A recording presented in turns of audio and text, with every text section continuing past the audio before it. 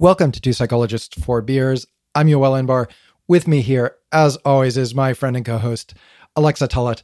Alexa, this is a supposedly beer-themed podcast, yet neither of us is having a drink right now. What is going on? Well, first of all, I'm not sure that you know for sure that I don't have a drink. I feel like you're assuming that I don't have a beer because it's 9 a.m. and I teach later today. You're totally right.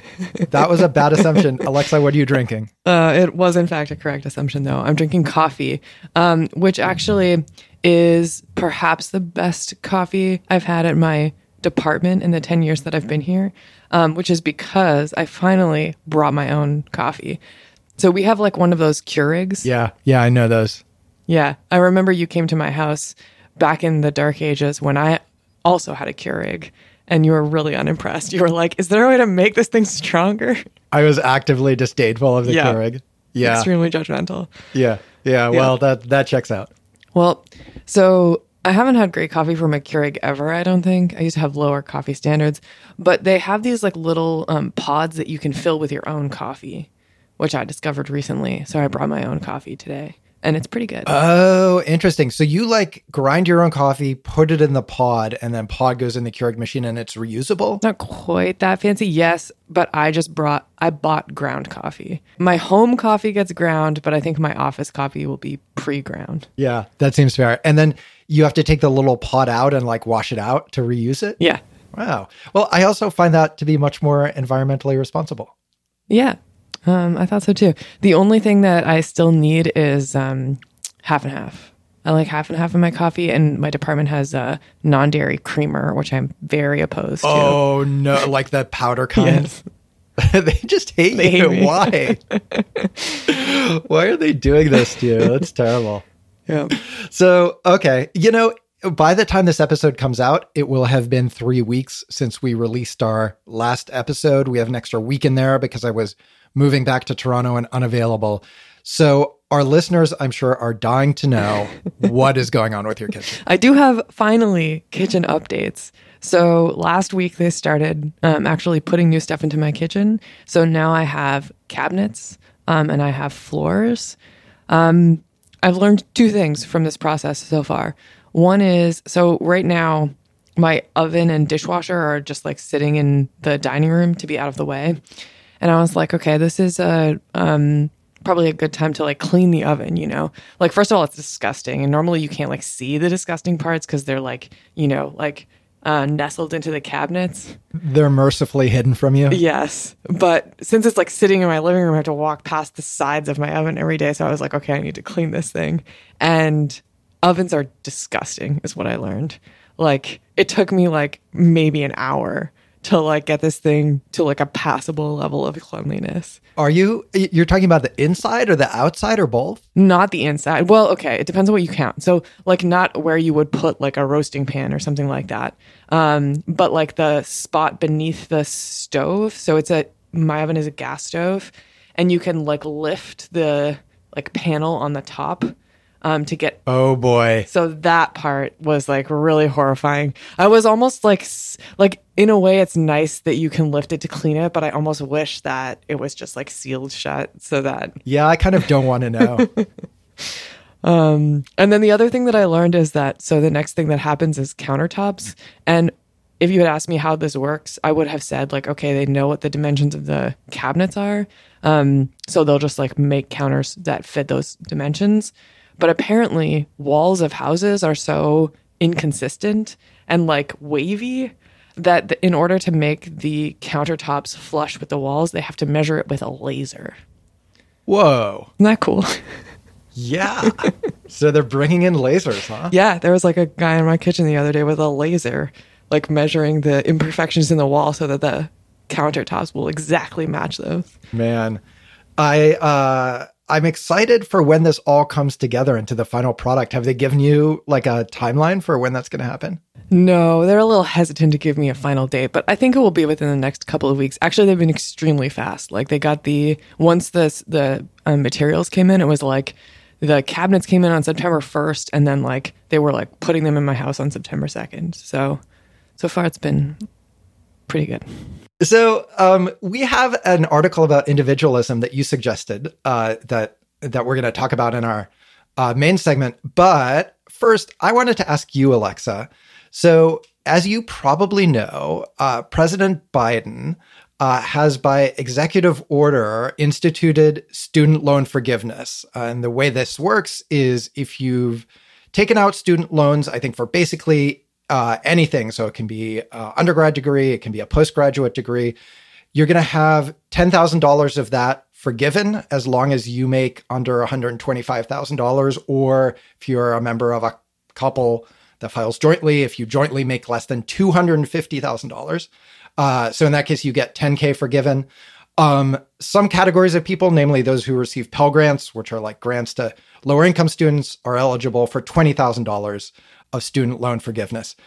What's your take on this? Yeah, I don't know. My take is that this sounds great. So it sounds like a way for the federal government sort of post hoc to be helping people to pay for their education. And education is very expensive in the United States. So, yeah, I mean, at first glance to me, it sounds good.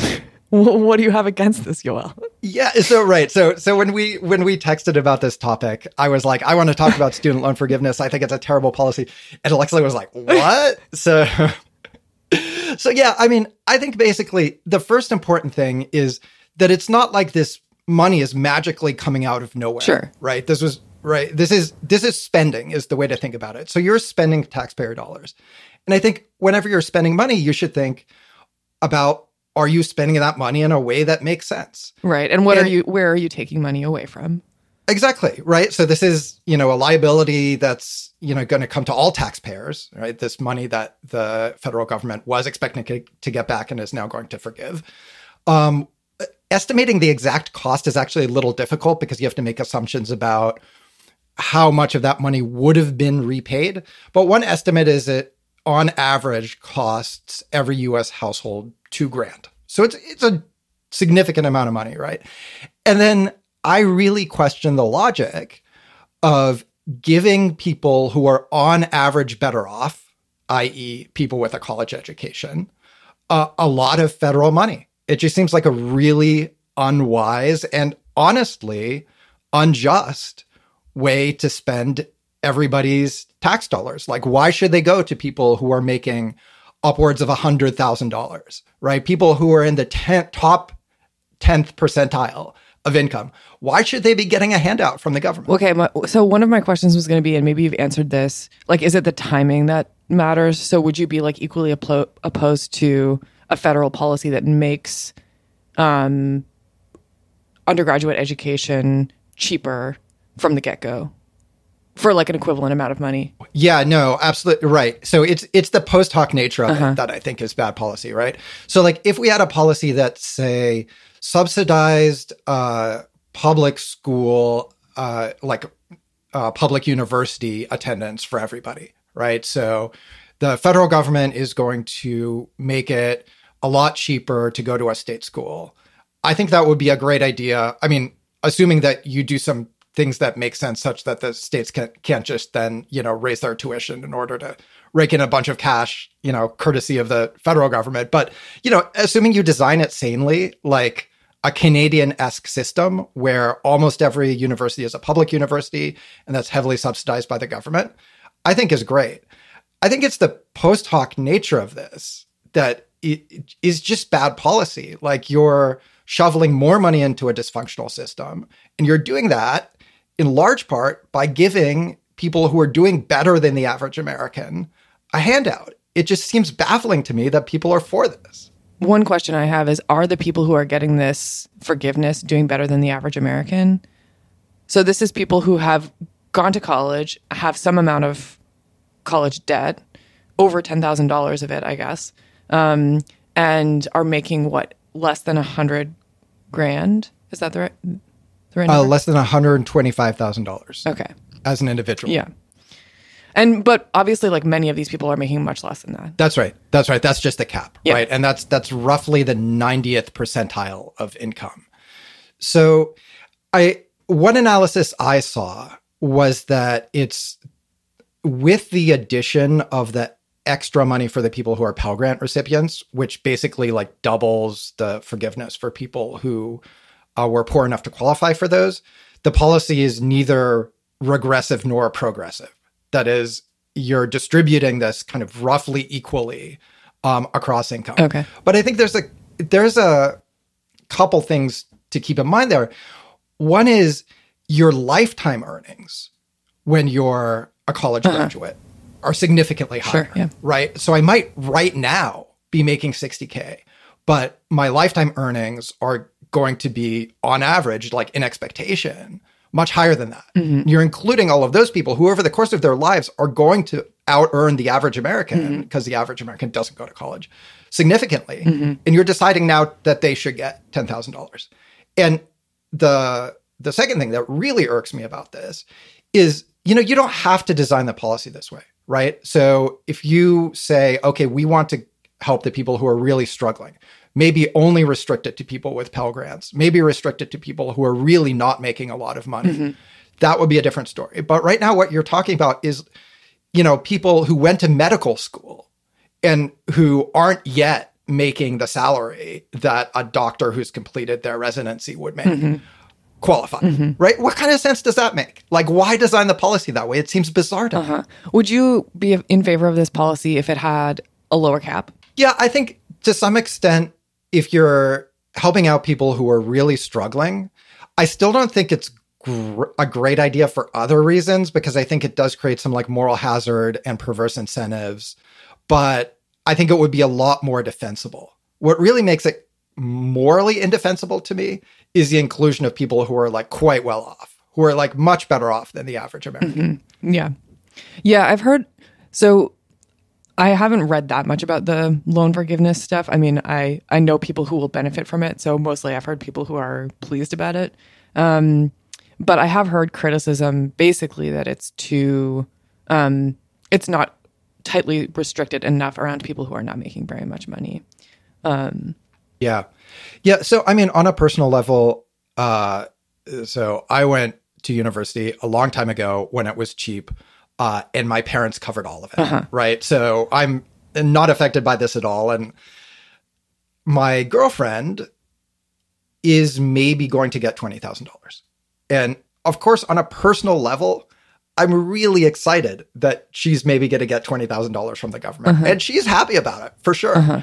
But she has a PhD and a good job, and she does not need the $20,000, much as, she'll happily take it if the government is offering, right? And that's like the perfect example to me of somebody who, sacrificed a lot to go to school, to, pay off loans and so on, who is going to be happy if the government mails them a check. But like, why is our policy to give people like that who are out earning the average American already and whose lifetime earnings are going to be way higher than average? Why are we giving them a subsidy? Yeah, I think that's fair.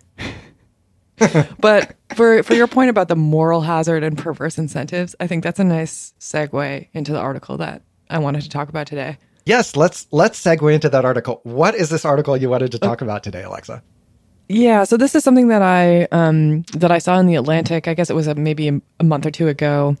And the title of the article is "The Myth of Independent American Families," and it was written by Stephanie Murray.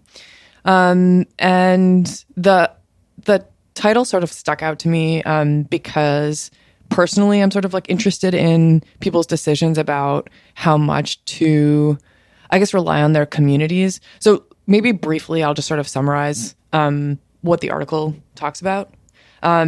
So Stephanie Murray claims that like American politicians often talk about how Americans want to foster a culture of self-sufficiency and avoid this culture of dependence. And what she's arguing is that these policies that supposedly foster self-sufficiency, so things like having less state support for education, as we've been talking about, healthcare, childcare, that instead of fostering self-sufficiency per se, they're actually just fostering dependence on families and communities, right? So instead of like individuals being able to support themselves, they are not able to rely on the government, but so instead they rely on, say, like their parents or their communities, especially for things perhaps like childcare and things like that. And the article also sort of contrasts the American approach to the approach taken by Nordic countries, which are, I guess we typically think of as fostering dependence or like allowing dependence. And then what Stephanie Murray is arguing is that they are allowing independence from other people, but dependence on the state instead. So yeah, I thought you had mentioned like, oh, maybe it would be fun to do a topic that is more like sort of personal or not so much like analyzing a scientific article. And I think that this topic to me is sort of interesting from a conceptual level and a political level, but also like on a more personal level, how would we ideally choose to live our lives and what level of dependence on other people or the state would we want? So yeah, what were your initial thoughts, Yoel? Yeah. So I'd like to keep it at the like abstract and political level for just a second. And I think that this article kind of misunderstands the American conservative view of self-sufficiency and not relying on the state. So I think it's a weird straw man to say, well, what conservatives want is that you only rely on yourself. Because I think conservatives are very into civic, religious, community institutions, right?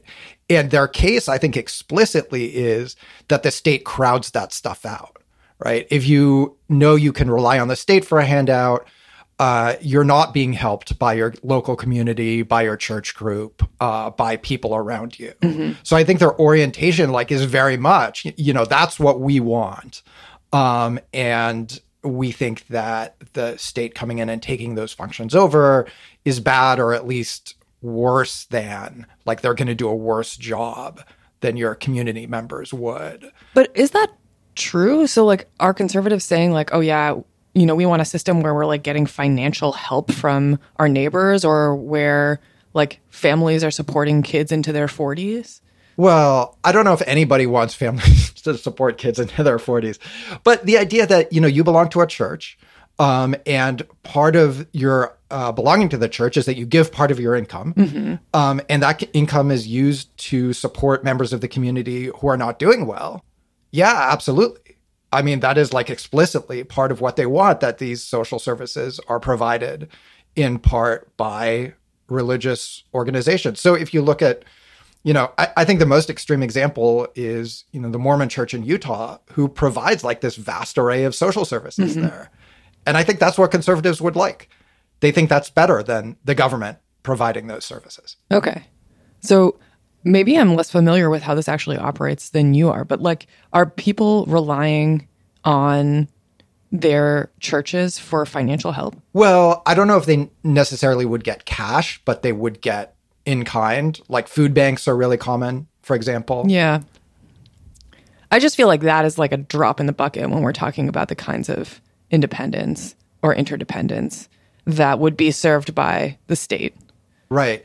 I mean, I think it's like a lot of small things that might add up to being kind of a significant amount of support that you get. Mm-hmm. So my girlfriend and I in Montreal, we moved a couple weeks ago. And an ex-Mormon friend helped us move. And he was like, well, I'm kind of a moving expert because Mormons never hire movers. It's always other members of the church come and help you move, right? And so if you multiply that by, all of the little things that you might have to pay for that members of your community can help you with. It could be stuff like childcare. It could be stuff like hand-me-down clothes and items. That can add up, I think, mm-hmm. to be significant. Yeah. I mean, I will say that as I read the article, and the article sort of criticized, I guess, American, the resulting like dependence that Americans have on their communities and their families. I did have the reaction of like, well, that sounds like it can be really nice. And I actually I think in some ways try to pursue some of that, like interdependence within communities. And actually, I think that a lot of liberals like that idea too. But maybe the way that it looks is different than the way that conservatives envision it looking. And the author of the article sort of tries to, I think, anticipate that, like, oh, this sounds nice. We're relying on our communities. Like, we're not hiring movers or whatever. And then makes an argument about how It's better for relationships if we're sort of like each self-sufficient or something like that, which maybe we could get into later. But I did share maybe some of your reaction of like, oh, this reliance on communities rather than the state in some way sounds appealing. Yeah. I do think we should get into that. But I guess, well, do you want to take the turn for the personal and tell us, how much you rely on your community, how much your community relies on you, what that even means outside of, you obviously moved to Alabama, right? So you're in another country, you're not religious, so you're not a member of a church. So what does it mean for you to be reliant on your community or vice versa? Yeah. So I guess like that, the idea of relying on and being relied upon by community is really appealing to me. And I would say that like the extent to which that actually operates in my life is kind of minimal at the moment. So there are a few contexts in which I and my friends and my partner talk about this kind of thing. So like one is like sharing living space and things like that. So that has started to happen a little bit more recently. We have a friend who is like just started her MFA at the University of Alabama, which is in Tuscaloosa, and she lives an hour away in Birmingham. And so she's been just started to stay with us like one night a week to make it easier to go to her classes and things like that. And then I have another friend who is living in Birmingham and may spend some time staying with us. We spend quite a bit of time in Birmingham, so we stay with friends. Like we have a few friends there who we can stay with. So there's like that sort of interdependence in terms of like living situations. And then another thing that my friends and I talk a lot about, but we are like not at the stage of implementing this, is like sharing childcare. So I think childcare can be very expensive, and there's like a good chance that many of us will have kids at the same time, and some of my friends already have kids. And so the idea of sort of like sharing some of that labor and that like expensive stuff sounds nice too. So those are some ways that it has operated / may operate, or that we've talked about, but never like explicit financial, like the degree of like interdependence when it comes to financial stuff is very minimal. Like maybe like if I make more than my friends, I'll pay for more things, but I would never like, I don't know, like pay for someone's car repair or something significant like that. And by I would never, I don't mean in principle. I just like mean in practice that never happens. Alexa's money is Alexa's money. Okay. How would this childcare co-op work? Just out of curiosity. Well, I guess I have a job that is somewhat flexible, and some of my friends have jobs like that too. So I think the way that it would work is that people would be like in charge of a day or something like that. And then perhaps you don't cover all of the days. So there would also be like a day where kids are going to daycare and stuff like that. But many daycares have like part-time options. So just trying to fill in some of the gaps with like people who either have flexible jobs or don't work full-time. Right. So then when it's your day, you take all the kids all for that babies. Day. Yeah.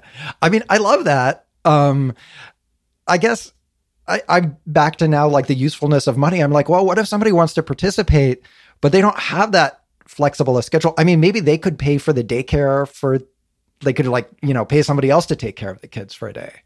Right. Does that count? Yeah. Right. So like somebody who has more time than money or something could contribute in some other way. Vice versa. Yep. More money than time. More money than time. That's what I meant. Right. Yep. Right. Yeah. So, but all of these things are the community that you're creating is sort of ad hoc, right? It's just like who your friends happen to be. Yeah. I think that's such an important distinction, because I feel the same way of, I have a pretty close group of friends here in Toronto and now in Montreal. And I do feel that we really try to help each other out. So a bunch of our friends helped us move, which I, appreciate a lot. I went over to my friend's house and helped him fix a washer. Another of our friends texted our group chat. the other night being like, the Apple store won't give my laptop back and I have to travel and I need a laptop. Does anybody have a spare one that I could just borrow? Stuff like that, where it's nice to be able to rely on other people that way just to fill gaps. And where, the state provision of those things doesn't really, what is the government going to send movers to your house or come fix your washer for you or loan you a laptop, right? It's just like, that is what you need friends for. And we'll house sit for each other. We'll, watch each other's pets or plants or whatever. Nobody's trusted me to watch their child yet, although I'm open to it. So, that could be a possibility. I'm impressed that somebody trusted you to help them repair their washer. Is that what you said? I didn't know you had practical skills. You know what? I'm hurt, but not surprised that you're underestimating me in this way. I'm actually pretty good with small home repairs. So yeah, this was like the washer was making a crazy noise. And so get this, what happened is there's these rods in there that are supposed to stabilize the drum during shipping, and they hadn't taken them out. So then when it was like trying to run the cycle, the drum was banging into these rods and it was making this like super loud noise. Whoa. So, but we only discovered that after we took the washer apart, right? So it was quite a job. Wow. Yeah, stuff like that. Like I like doing those sorts of things, and I think it's nice to be able to help people out with that sort of thing. And then they obviously like reciprocate for us. But again, it's like not like I'm a member of some like more formal community. This is literally just like a group of our friends. And so I feel like those ties are, in some ways they're stronger. And I guess this gets to the autonomy point that we'll maybe get to. Like, we've voluntarily chosen to be friends with these people and enter into these arrangements. But there's also something about that that's weaker, right? Like if you're in a religious community, it's those ties are sort of there regardless of like your choices. And I think there's kind of a stronger, like a kind of more solid feeling that you have knowing that those people are going to be there for you because it's just, it's what they do. It's not optional. Does that sound appealing to you? Like a more sort of like duty bound interdependence where like you have to move like your friends? Honestly, not particularly. Yeah. No. That sounds like it could be kind of terrible because like, I think oftentimes like you don't like all those people, right? And maybe you find a lot of them annoying and yet you have to help them move anyway. That doesn't sound great to me. But, I do sometimes feel like, particularly now that I'm like going back and forth between Toronto and Montreal this semester, and I have friends in both places, but I do feel a little bit like adrift, like I kind of don't belong anywhere. And so in that sense, that like kind of strong sense of community is kind of appealing to me. Like I at least would know where I'm supposed to be in that sort of situation. Yeah. I will also say that like the kinds of examples that we've been giving of like relying on other people, that all of that stuff is really lovely, but it just becomes pretty unrealistic when the demand is really big. So I think I shared one of these examples before on the podcast, but yeah, a friend of mine who had like a broken or a chipped tooth and didn't have dental insurance through her grad school program, and like basically did like a fundraiser to be able to pay to fix her tooth and was in a lot of pain. And then I had another friend who I think it was like some kind of car accident where, again, basically she like went on Instagram and asked people to give her money to like help her pay for this because she didn't have enough. And so there's just things where the like cost is so high that it's hard to get a significant amount of help from like just your friends or whatever. Or maybe you can get that help, but it would be like much nicer to be able to rely on the state. I have another friend who's like grandmother has dementia, and so she is like having her grandmother live with her while she also has like a full-time job, and like those kinds of things are. I feel like it would be really stressful to have to rely on the community, and the community probably can't help you as much as you need. Yeah. So, I mean, there may be like a broader or larger community, like a church that's like well established in an area, like is a good solution for that, right? So, like the 10 of your friends can't realistically come up with the amount of money that it would take to fix our teeth. But like if everybody contributes across a congregation of hundreds or thousands, it starts to seem more realistic. And the same with, care for the elderly. That's something you can't realistically ask your friends to help out with. But I think if there are institutions like social institutions where it's just kind of like a mandatory part of your service to your community that you go and help out with things, that starts to seem more realistic too. Right. But I mean, wouldn't it be better to have those things taken care of by the state than by churches? Some people don't go to church. Right. No, I absolutely do think that, right? But I guess it's just a way of agreeing with you that, you need some institution that's bigger than like your friend circle, right? So that could be the state, that could be some like larger community or religious institution, but it's not going to be you and like 10 of your friends making that happen.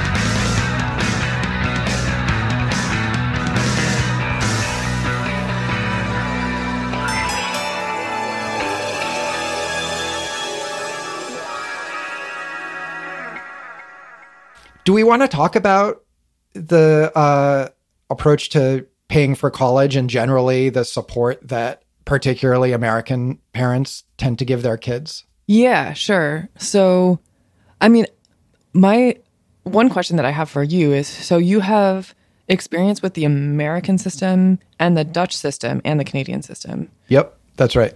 So, like, in your experience, how much of a financial role are parents playing in those three systems? Yeah, so in the American system, I mean, as a student, when I went to school, I paid in-state tuition in California, or more accurately, my parents paid it. And then they helped me out a little bit with living expenses, but mainly I had a job. Okay. So that was, I mean, it's honestly back then, the status quo in California is more akin to what you would find in Canada or in the Netherlands today. So it was, you did pay to go, but tuition was quite cheap. Do you remember what it was? I think it was like 5,000 maybe. Yeah, okay. Yeah. It was, I can look this up. Maybe I'm off, but I mean, these are also, God, when did I go to school? $1996, right? Yeah. So it's like, well, this was like 50 years ago, so you have to. Exactly right. Yeah, it cost a nickel for every class you attended. You just put it in the jar. Yeah, so it was just less of a. I mean, if you wanted to go to a fancy private school, it was still obviously expensive. But it was like less of a financial burden in general, particularly to send your kid to a state school. And now I teach at the University of Toronto, where the tuition is around, you look this up, around $5,000 US. Which is so around bonkers to me, because I thought that it was that when I went to school. So they just maybe haven't increased it? I guess. I mean, I didn't go to the University of Toronto for undergrad. I went to Western. But maybe I'm misremembering. But I thought that was sort of what tuition was when I was, which is a long time ago, like 14 years ago. Yeah. Yeah. So maybe they've just kept it constant. And in the Netherlands, it was also, not free, but it was heavily subsidized such that it wasn't like super onerous, particularly considering, the value of a degree. Like it was a very worthwhile investment to go to university. Whereas in the US, even the state school tuition now is quite a bit more expensive. So it's around $13,000 at the University of California. I looked that up. University of Alabama, I see you looked up, is around 11,600, right? So it's, you'd even leaving out living expenses, if you're not getting any sort of grants, you'd end up, and you're trying to pay yourself, you'd end up $40,000 in debt. Yeah. Which still, I would say, given the boost in earnings that you get from a college degree is definitely worth it, but it's a significant amount of money, right? Yeah. So yeah, like I do think that we ought to be subsidizing higher education and that it's a good value, socially, and individually. I think it's a good investment, but I also really want to stress, like, the public schools, like the ones that I went to and the ones that I teach at, they are just less nice than the fancy private schools. And so that's part of having the public pay, is that the thing that you provide might give kind of equivalent educational value, but it's less cushy than a $50,000 a year private school, right? Like the facilities aren't as nice, the classes are bigger, you get less individualized attention. And this, coming back to this student loan thing, like one of the things that's pathological, I think, about the US is that the government will let you borrow basically unlimited amounts of money to go to crazy expensive private schools that are providing like every amenity under the sun and that compete to provide ever nicer amenities. And the taxpayer is subsidizing this. And I think that's nuts. Like, I think if the taxpayer is subsidizing it, there needs to be some consideration of like, well, how nice does this need to be to like meet the needs that society has for higher education? So I'm not sure. I'm trying to figure out how to ask this. What I want to ask is like, what proportion of people should we have go through college, like in an ideal society? But part of what I am curious about is not just like what that would be in our current society, but what that would look like if we sort of changed jobs expectations for people's qualifications. So like, yeah, do you think that, what do you think that universities are providing? And does everybody need this? Do 50% of people need this? Like, yeah. So I think in the US, it's around 30%, maybe 35% of people who have a 4-year degree. And I think even that is a bit high.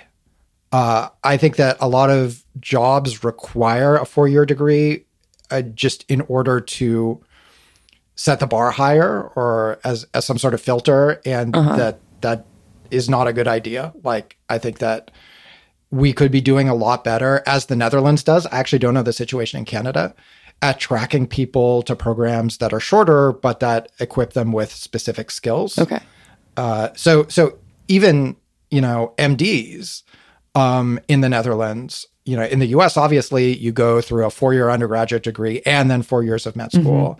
And in the Netherlands, aspiring MDs are tracked to a program that is a lot shorter. And that prepares you specifically to be a doctor. And I think as long as the government is paying for it, I think that's the way that it ought to be done. And that this idea in the US that, in order to be a person of worth or to be successful at all, you need an undergraduate degree, I think is really corrosive. I think it's wrong.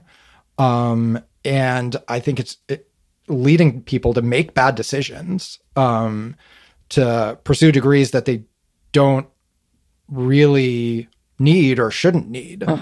It's extremely expensive. Yeah.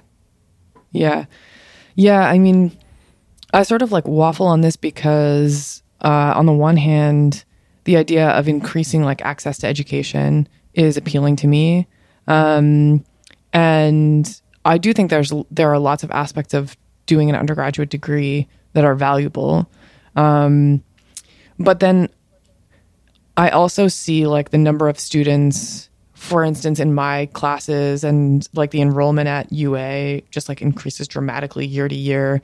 Right now I'm teaching a history and systems class that last semester had 200 students in it. This semester has 230. And I know that there are many classes that are bigger. I've taught one-on-one classes that are 400 students. And I'm also right now teaching a class so UA has this sort of like liberal arts program within the school that's supposed to create like a liberal arts feel within like this broader state school. So I'm teaching a class with them where I think it's like 14 students or something like that. And I also have a TA. And so these students write like an essay a week, and they get this detailed feedback on their essays. And the like value of their experience is just like so much better than the students who are in my 230 person class. Like those students are getting like extremely minimal feedback on their work. They're not improving their writing skills in any way. Like, whereas the students in the small class are like, I actually think that they will get much better at writing over the semester. And so, I guess I just like worry about our capacity to provide valuable education to many, many more students. And then obviously, like if you increase that capacity, that becomes more expensive. Yeah. I mean, cynically, you could say, okay, well, the research shows that there's this, big premium that you can command as an employee if you have a college degree versus not. But you might say, well, is it really about what you've learned, or is it about employers want you to demonstrate that you're able to go get an undergrad degree, right? So in some way, you might think it's actually like not that relevant whether you've taught them anything useful at all. They've just demonstrated their ability to go get a credential. When you say ability to go get a credential, do you mean like the ability to like not fail, basically? Or do you mean like to pay for it? No, to just not fail, okay. Right? You've demonstrated that you can like sit there and pay attention and do some arbitrary stuff and like not fail. And that's what the employer wants some proof of. And your undergraduate degree is the proof of that. So you don't actually need to have learned any. I mean, I'm making that case much more strongly than I actually believe, but I think that's the most cynical take on it. That's what employers are actually looking for. Yeah. So, and I do think, places that are, you have to have a 4-year degree to be an administrative assistant. I just don't understand, like, what is the case for the skills that you're supposed to have learned in university that justify that requirement. Mm-hmm. And so in those kinds of cases, does seem like just a pure gatekeeping requirement. Right. So what's your take, having been, obviously a product of our fine Canadian higher educational system and now being in the US? Yeah, I mean, I guess I'll preface what I'm saying with just, I also, in some ways, I feel like I like you, my parents supported me like very heavily through college, and my college was not that expensive to begin with. So that meant that I didn't end up with debt. And then, I guess I compare that experience to people who went to college around the same time that I did within the US, and have this sort of like debt hanging over them. So, I mean, when we were talking about debt forgiveness earlier, I mean, I was very like, I see your criticisms of it, but I also, am sort of sympathetic to the people who I feel like have been in some ways a little bit like screwed over by such a harsh system that is so expensive. It seems kind of insane to have people trying to start out in their careers with like $40,000 of debt hanging over their heads. And maybe, as you say, people are starting out in careers that are ultimately going to pay them really well. But just like anecdotally, I know like a lot of people who, don't have like a career like that immediately on the horizon for them. It's more obvious for things like where you have a med school degree or whatever. And I also am pretty intimidated by the idea of raising kids in the US and paying for their college. But I also am still a Canadian citizen. So, maybe I'll just send them to Canada. Yeah, that's right. Get that, hopefully by that time, still cheap education here. If you want like maximal government support raising your kids, Quebec is really the place to be. I would love to be in Quebec. Yeah. I mean, come to Montreal. The government subsidized childcare. There is a waiting list for it, but it's so cheap and it's really good. And the government puts a ton of money into it. Mm-hmm. So yeah, it's very explicitly, this is actually kind of a funny way to think about this, that a little bit runs contrary to the thesis of the piece that you sent, which is, I guess, to me, the Nordic countries are supporting these things that we like personal autonomy and the ability to choose whether you want to have relationships with people rather than having those be the result of dependence, financial dependence that you have on them. So we like those motivations for having generous social welfare programs. I mean, you and I do because we're into those things. Quebec's motivation, as I take it, is they're extremely nationalistic. And they want Quebecers to have more French-speaking kids. And so that's why, right? Like they have just generally like these pro-natalist policies, but it comes from this kind of nationalism that's a little bit, uncomfortable like for an outsider, right?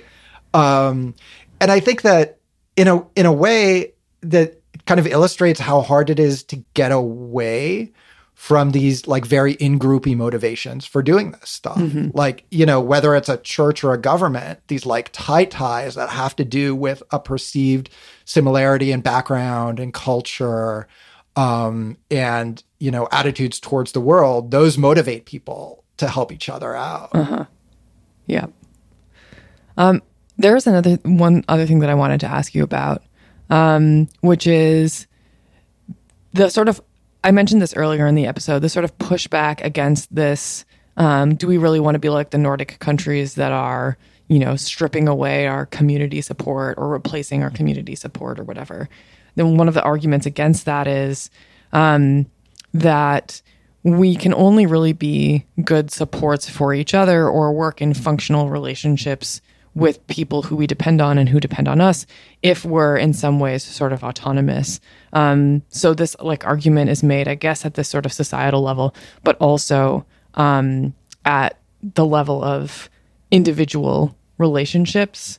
The idea that, in order to have healthy relationships, even like in a romantic sense or something, each person has to be fairly autonomous and not reliant on the other. Or really dependent on the other. What do you think of that? That doesn't seem right to me. So to me, close relationships are all about dependence, if only emotional dependence. So I think a relationship, like let's say a long-term romantic relationship, where we're autonomous to the point that, we both know that whenever we want, we could just move on and pay no emotional price for it. Like, I don't know what kind of relationship that is. Like the romantic relationships that I have, like I'm very emotionally invested in my partner. And if the relationship were to end, I would be very hurt and unhappy. And okay, that's not financial dependence. They're not paying my rent, but it still is dependence and it's necessary dependence. So I don't know what the difference is between that and, in principle, and we, split the rent or maybe they pay a larger share of it. So if we broke up, I would have to move to a worse place. And I think the same with parents and children, right? I like my parents a lot. Like we're, I would say, very close in our own way. I worry about them a lot. I worry about them getting older. And I don't know that you can remove that kind of dependence on somebody and have the relationship still be what it is. Uh-huh. Yeah, so there's an example given in the article, and I think this broader idea comes from the book, The Swedish Theory of Love, Individualism and Social Trust in Modern Sweden, which is written by Trägård and Berggren. That's my best effort to pronounce names that... Wow, I was going to say, great. Have you been studying your Swedish? I did look up one of those names right before we started, but we'll see if listeners can guess which one I practiced. The example that's given in the article is one of, like a woman who can't leave a really unhealthy relationship because she's so financially dependent on her partner, or needs her partner's health insurance or something like that. I don't know, maybe my reaction is sort of like a boring, it depends on the extent, right? Like, I can't imagine having a meaningful romantic relationship or relationship even with friends where you feel like you could leave at any time and there'd be no skin off your back. Like, that seems antithetical to the idea of becoming attached to people and caring about them. And like, in particular in romantic situations, like being a partner with someone. But I also think you can imagine a situation where you're so dependent on the other person that it's impossible for you to leave. And that also seems like a bad thing. So, I mean, yeah, when I think about my own like romantic relationship, I do think that it is important to feel like, if one of us like really felt like they needed to leave, that it would be possible. Maybe not easy, but that to me is sort of comforting, because then it feels like continuing to be in the relationship is a choice. Yeah. I mean, that's always the tricky, like nearly paradoxical thing, right? Like you don't want it to be that your partner is only with you because they so fear being alone. Right. I would hope. But at the same time, like that kind of dependence and the idea that you would be really deeply hurt in a way that might take you years to get over if you lost that person is part of having like a really strong, meaningful relationship with another person, whether that's romantic or not. Mm-hmm. And I don't want friends or romantic partners who are just like, well, I could take you or leave you, and I'm sure I would be able to replace you immediately and I would never think about you again. It's like, no, that sounds terrible too. Yeah, right. I mean, I wonder if this, like putting this in relationship terms is a little bit of a red herring. And if you're talking about like what policy should be, and you should, well, I mean, I kind of feel like our policy should be that people don't have to be in situations that are so desperate that for survival reasons, they are choosing to do things that they really don't want to do. So you could think of being in a job that you really hate and that's totally soul crushing. And you would love to go out on your own and start your own business, but you can't because you wouldn't have health insurance, right? That has a similar kind of feeling to me of you provide people certain kinds of supports so that they don't need to stay in situations that are really bad for them. Isn't that consistent with a parallel to relationships? Like you want... Well, I guess I think like focusing on relationships per se is just a little misleading because it's just part of that's one example of like a much broader idea of what you're trying to do there. Mm-hmm. Yeah. Do you think we've done this article justice? Have we covered everything that you wanted to cover? Yes, I think we have. Excellent. So I just, I've been thinking while we've been having this conversation about, you're talking about this, like having your friend stay with you a day a week or something. And I've been reading about this idea of group housing, which is big in the Bay Area, as I understand it, in part because it's just so expensive to live there, but also because this is a thing that like for some reason like overlaps a lot with like the rationalist community, of which there's a lot there. And this idea that like, 10 unrelated adults would get a house together, Also, it seems like a lot of the time they're in like polyamorous relationships with each other. I don't know if that's necessary or not. But then you would like, share, household work, childcare. Like some people might have kids. Everybody's like involved in bringing them up. And I was like, that sounds kind of awesome. I could kind of be into that. Yeah, it sounds really appealing to me. It's also interesting that like you give this example because, yeah, we've been talking this whole time about this article that characterizes the like Swedish system and the Nordic systems, I guess, as ones that prevent that from being necessary. But the examples that I have of those kinds of like alternative living arrangements and sort of like commune style setups are mostly from Nordic places. So like I have a friend who lives in Copenhagen and she lives with like a group of adults who are unrelated to her, and there are like kids there half the time based on somebody's like custody agreement. And maybe that's just like idiosyncratic, like the person that I happen to know or the people that I happen to know.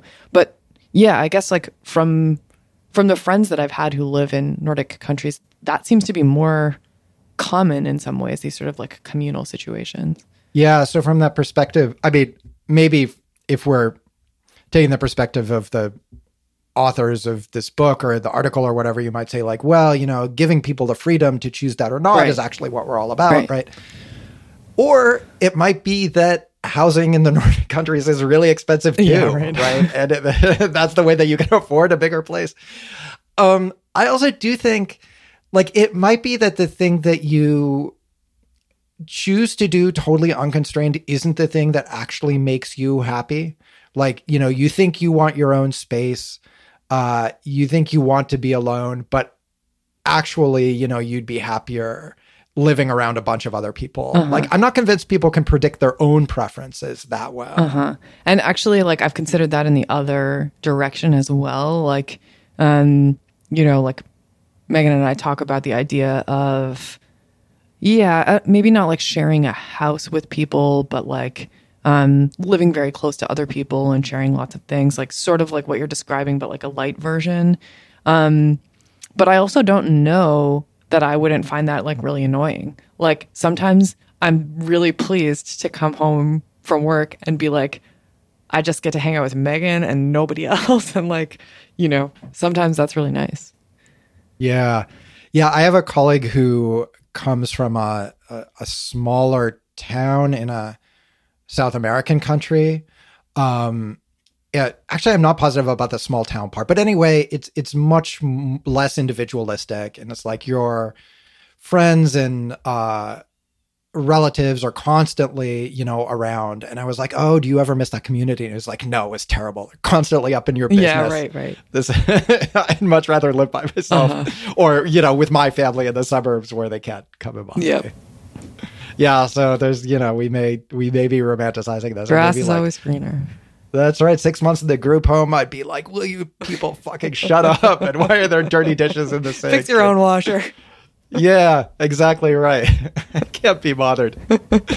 All right. Well, what I would really like is if we have any listeners in, Sweden, Norway, Denmark, if they could write in and tell us whether we've missed the mark here. I'd be very curious to hear. Yeah, that'd be great.